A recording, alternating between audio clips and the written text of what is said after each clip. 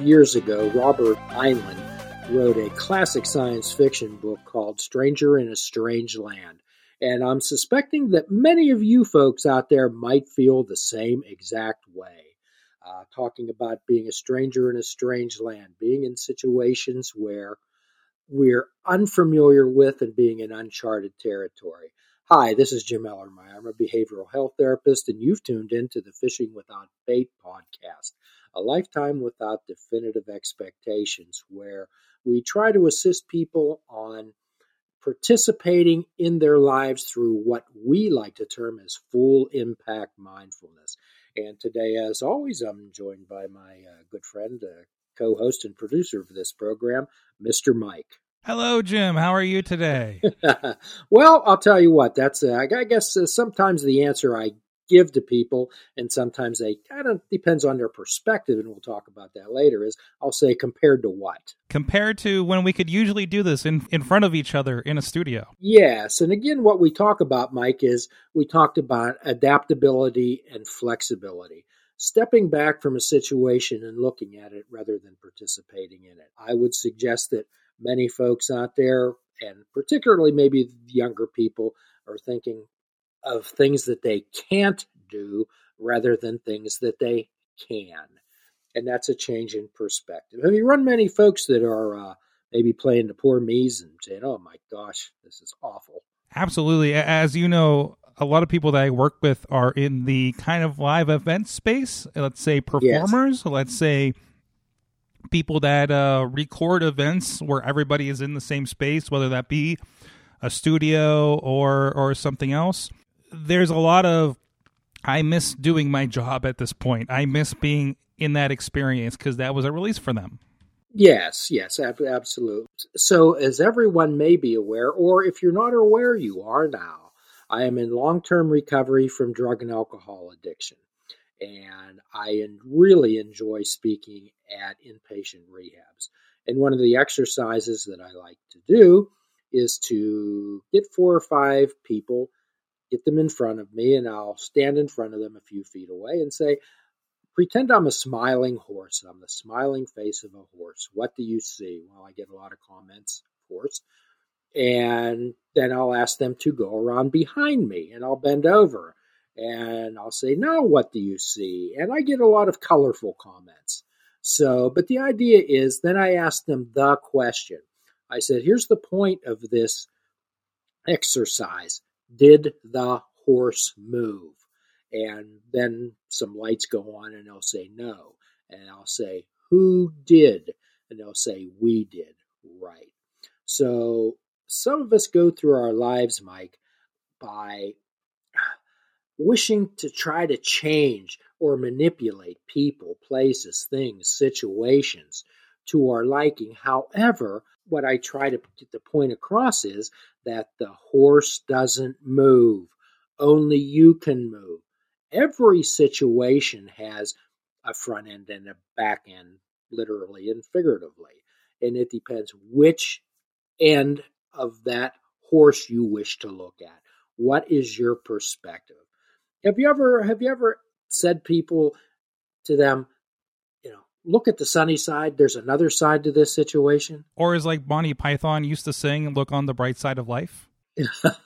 Yes, but no one ever actually tells you how to do that. So, I'll turn that frown upside down.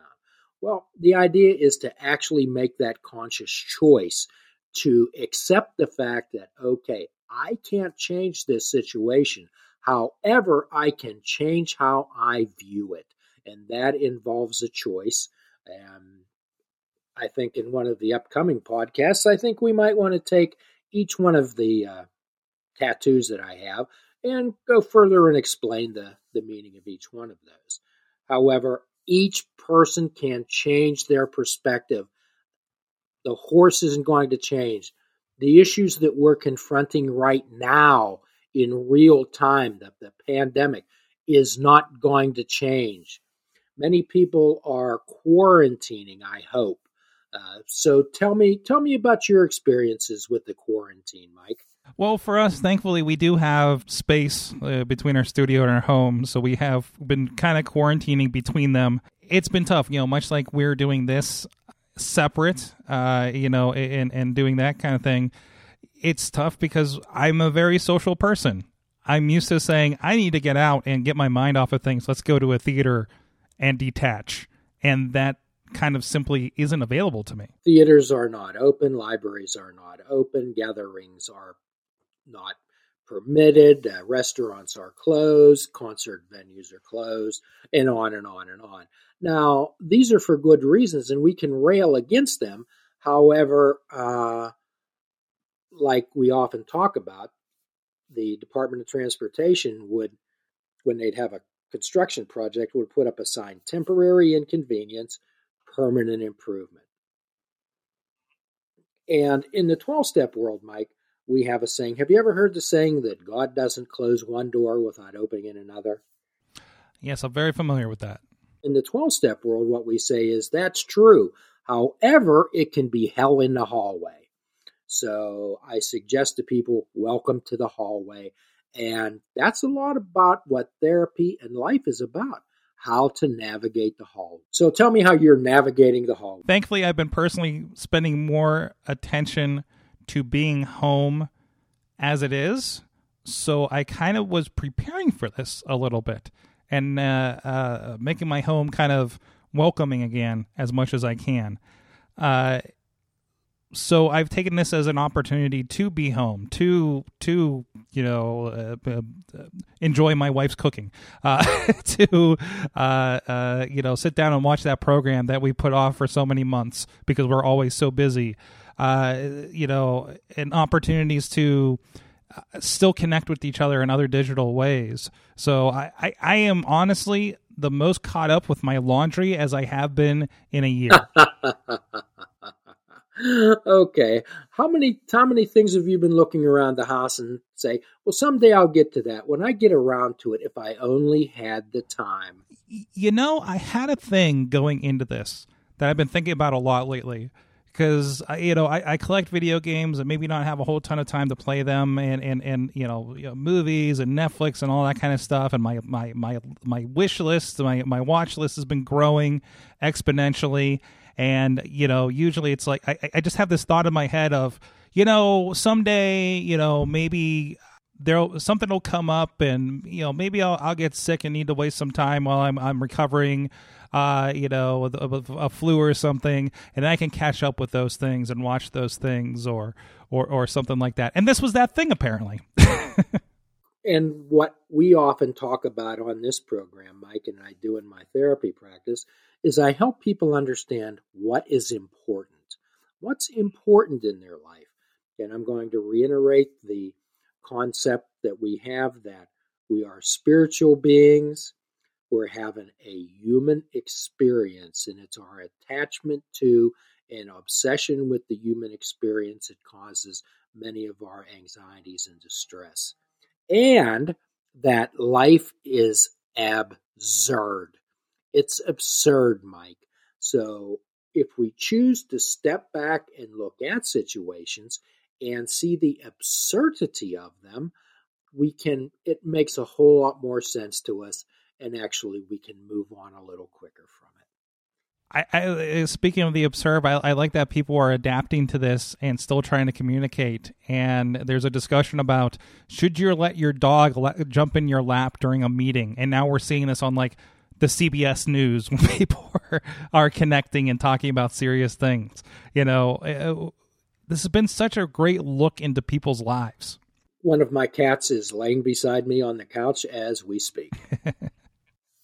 So I don't think my cats are quite used to me being around so much. They're used to me be gone most of the time. However, isn't it amazing that animals are much more adaptable than humans? They're just like, hey, you're home more. This is okay. Yes, and they appreciate that. So animals seem to be more willing, and humans seem to be more willful about the way that they operate. So one of the things that we often caution people on is, I'm sure you've heard the line that familiarity breeds contempt. And when people are around each other in a confined space, And you may have a large house or a large apartment. However, it's still a confined space. So tell me about your experience with that. So for us, thankfully we do have a full house, so there is a little bit of space. We all kind of land on the couch, if you will, whether that be with video games or movies or whatnot. But I have been exploring other parts of my house that I have not for a while. I have my old office that has been kind of storage a little bit with some old stuff. I've been trying to spend a little more time up there because there are some, my stash of old video games and at least separating a little bit, so we're not both trying to do things like different on the couch and getting a little too much sensory overload. Thankfully we had a warm day, so I got to revisit my my porch as well. And it's always nice because while we are, at least in our state, have a kind of stay-at-home order, that doesn't stop you from driving. You can get in your car and go somewhere, and that has been really liberating. To be able to do that, to drop off care packages for our friend. Missy's been doing some home cooking and we're delivering that to people. Just to have that little bit of interaction and kind of deliver that a little bit. Right. That's wonderful. So doing for others and getting out of yourself. So here's a suggestion, Mike, for sometimes when words may be misconstrued or come out in a emotional reaction. Have you ever been invited to a birthday party, anniversary party, wedding, etc.? Yes. Oh, okay, sure. I hope everyone has. And if you're invited to a birthday party, Mike, what are you expected to bring? A present. Yes. So, if you're invited to an argument party, what are you expected to bring there? A point of view. And an argument, sure. Now, I'm sure that you have had to decline invitations to events. Of course. Yes. So, give me a reason that you cannot decline an invitation to an argument party. I don't know about a good one. No. So just imagine this scenario, Mike, when someone wants to start a confrontation or starts to push your buttons or leads you into a conversation like in politics or religion or whatever, that's not going to have a resolution. You can choose not to participate. I'd love for someone to say to someone, it appears that you're inviting me to an argument party. However, please do not be offended. However, I'm declining the invitation, and turn around and walk away. And also, it's the actions of people. Remember, life is based on events, Mike. It's not based on words. Ralph Waldo Emerson, I've been reading some of his work, and he had a quote that was incredibly telling. And what it says was, your actions speak so loudly that I cannot hear what you're saying. I can see that applied to a lot of people that have personalities, especially online, on television, and in politics a lot too. Yes. There's often a disconnect between people's actions and their words. And as a little segue here, it goes into 12-step recovery. A person goes out and does something stupid or regretful, and then they go to the individual whom it has affected, and they'll say, I'm sorry, I'm so sorry, I promise I won't do it again. Those are words. What a person wants to see is not all the words. A person wants to see a change in a person's thoughts and their actions. Thoughts and their actions. So that quote really played loudly with me, really resonated. We just had this conversation with Will a couple episodes ago about the weight of saying, I'm sorry. You can only do it so much without acting on it. Yes, indeed. It's a change in your thoughts and your actions. Saying you're sorry, Mike, means you won't do it again, and you will not do it again. If you robbed the bank and you went up to the judge, I'm terribly sorry. I deeply regret my actions. And maybe the judge goes easy on you, doesn't give you that much time in jail. But when you get out of jail, you go rob another bank. Your actions speak much louder than words do. Absolutely. So that means being observant and mindful about how you behave. Maybe it seems like decades ago when we did an episode on the chaos theory, that the wings of a butterfly moving in South America could cause a hurricane over in England. So everything is interconnected and everything has a effect. Okay, you've heard of the term cause and effect, and one of Newton's laws was for every action there's an equal and opposite reaction. Okay, do we really consider how our actions are impacting others? Unfortunately, not enough. Yes. So that brings us back to one of our most recent podcasts was about doing no harm. One of the ways in which we could view our actions and our words are, is this doing any intentional harm to anyone or anything? So that's kind of a test it could pass through. And if you're not doing any intentional harm to anyone or anything, then please do as you wish. However, it's our job to do no intentional harm to anyone or anything. Have you ever done anything out of spite? I'll do this just to spite him. Unfortunately, yes. In moments of weakness, that'll happen. Yes. And that's revenge, and that's bitterness, and that's resentment. A life run on resentment certainly cannot be a success. So who's getting hurt? When you have a deep resentment against someone, Mike, who's getting hurt? Usually yourself, because you're spending so much negative energy on that, and that just affects you. That's correct. And the Buddha says that having a resentment against someone is like drinking poison and hoping the other person will die. But the important thing is, and this is important, and we're talking about interactions between people who are confined to close quarters.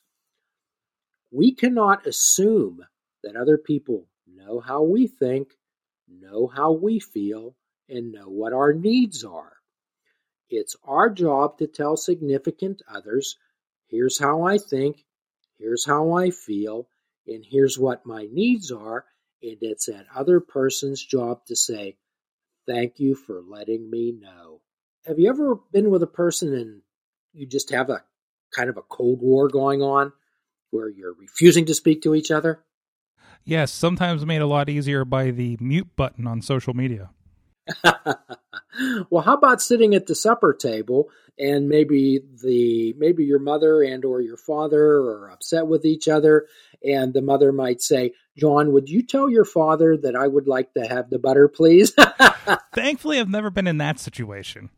Well, that certainly does happen. And sometimes we go through intermediaries. Would you ask John why he's so upset with me? No, please ask them yourself.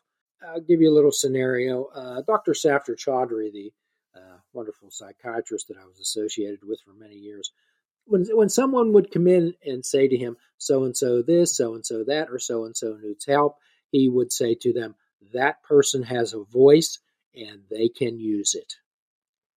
So he disliked people putting words in and trying to convey what other people were doing or feeling. It wasn't acceptable. And I think that happens a whole lot.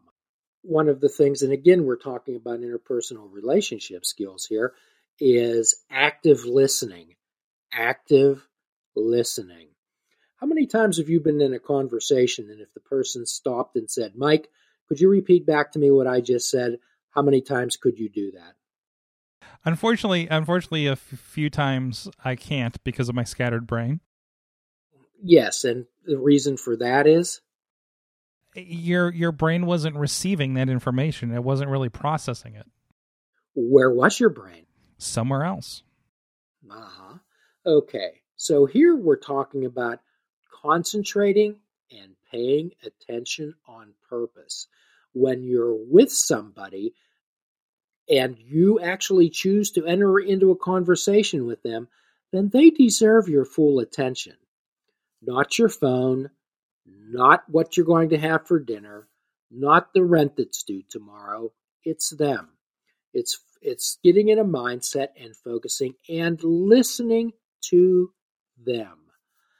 So what you could get into the mindset of is when you're engaged with a person in a conversation, to say to yourself, the rest of the world does not exist.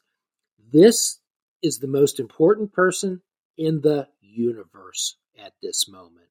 And pay attention. So one of the ways to know or let the other person know that you are listening to them is to restate some of the words that they say.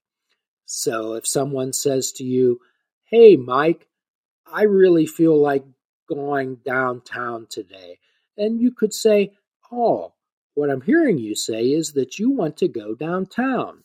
When you restate what they say, doesn't that show another person that you're actually listening to them?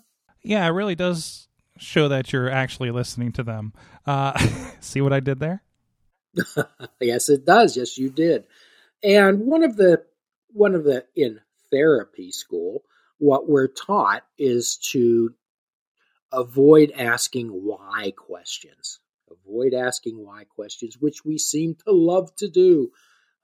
So would you say to me that my wife and I are having chicken for dinner tonight? Would you say that to me? Would you repeat it? But my wife and I are having chicken dinner tonight. And if I would say to you in response, why are you and your wife having chicken tonight, Mike? Now you have to defend having chicken. And you have to explain to me why you're having chicken. That puts people on the defensive. Why questions they're investigative. It's like being on a witness stand. Rather, you could choose to say, I could restate it. "Oh, you and your wife are having chicken tonight." And then you could explain to me, yes. Or there's often what we call a gentle confrontation. So one of the ways that I explain gentle confrontations, particularly to physician assistant students that we used to mentor, was I'd give them this scenario. I'd say, "Mary, you tell me that you enjoy coming here, and I truly believe that. You're really curious, you participate, you ask intelligent questions, you volunteer. However, you're 45 minutes late every day. Could you help me understand that? Could you help me understand that?" That's a way for a person to be able to explain themselves, Mike. It's something that everyone could incorporate. Rather than saying why, you could say, "Oh, tell me more about that." Like the chicken dinner. "My wife and I are having a chicken dinner tonight." "Oh, tell me more about that." And then you can go into why you like chicken so much or what you're going to have. And it shows that you're interested in their conversation. And you and I have discussed this before as to the sweetest sound that a person can hear in a conversation, which would be the sound of their own voice, Mike. The sweetest sound that a person can hear, Brother Sorg, is the sound of their own voice. People love to hear their names. We enjoy engaging with people, and when you're using their names, it keeps them engaged. It actually, when they hear their own name, Mike, it perks them up. It has to draw them back to the moment. It has to. How embarrassing is it when you're in the middle of an interview or a conversation and you forget their names? Oh, I'm very familiar with that situation. Yeah. How do you handle that? Usually dancing around it a little bit, but I try to establish that at the beginning, but sometimes it just kind of escapes me. Well, it's okay to write that down too. Or has anybody ever stopped you on the street or a party and they engage you. They know your name and they're talking to you, and you couldn't pick them out of a crowd. Oh yeah, I feel so bad. When that happens, and I'll turn to the person, I was like, I have no idea who that was. Well, and at that times, perhaps it according to your choosing, it might good to be truthful. One of the things that I say, and believe me, none of these things I came up on my own. They're all taken from places or people. I would say to them, excuse me, you have me at a disadvantage. I misremembered your name. Now, misremembered is a lot kinder thing than saying I forgot who you are. When you tell somebody that you forget their name, well, how does that make a person feel? It adds a little more weight to it, just like the making somebody defend themselves, like we talked about earlier.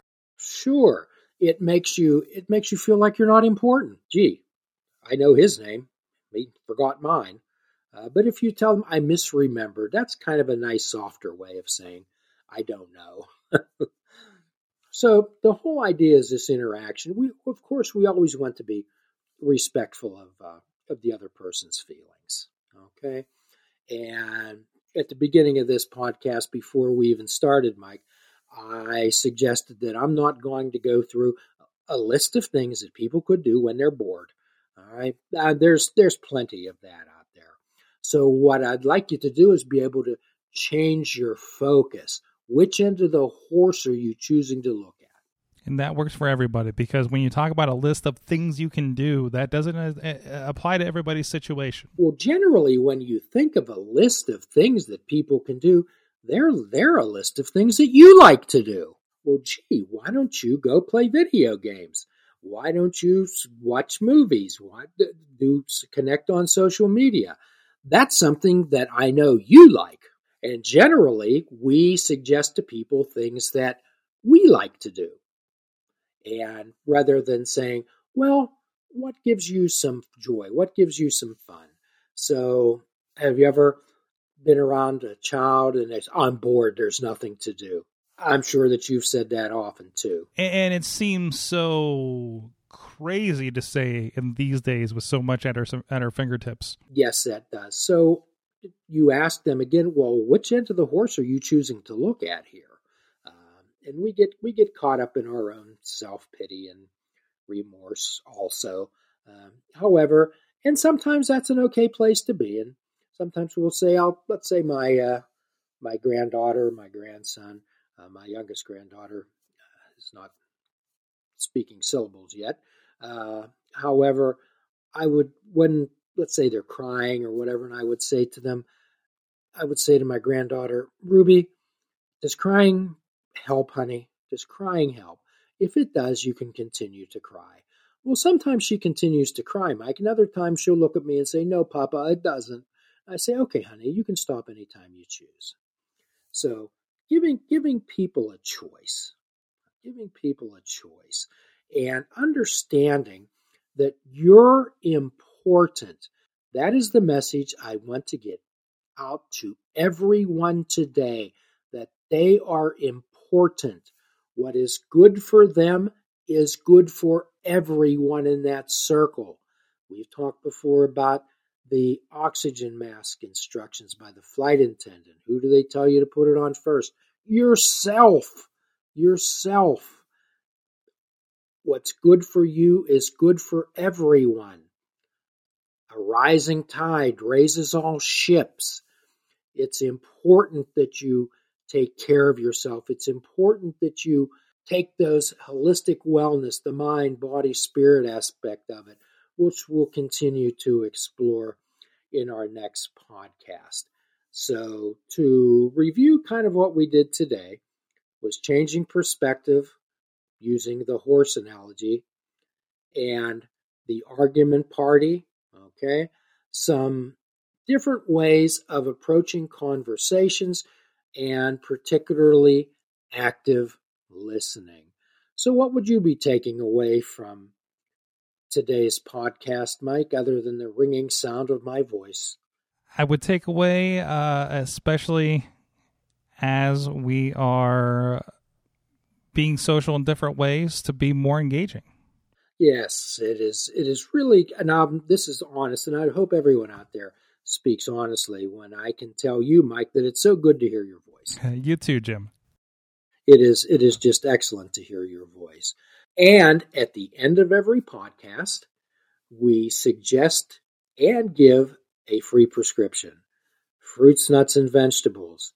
Unplug your television and take up fishing. And for a truly mindful experience, we ask that you fish without bait.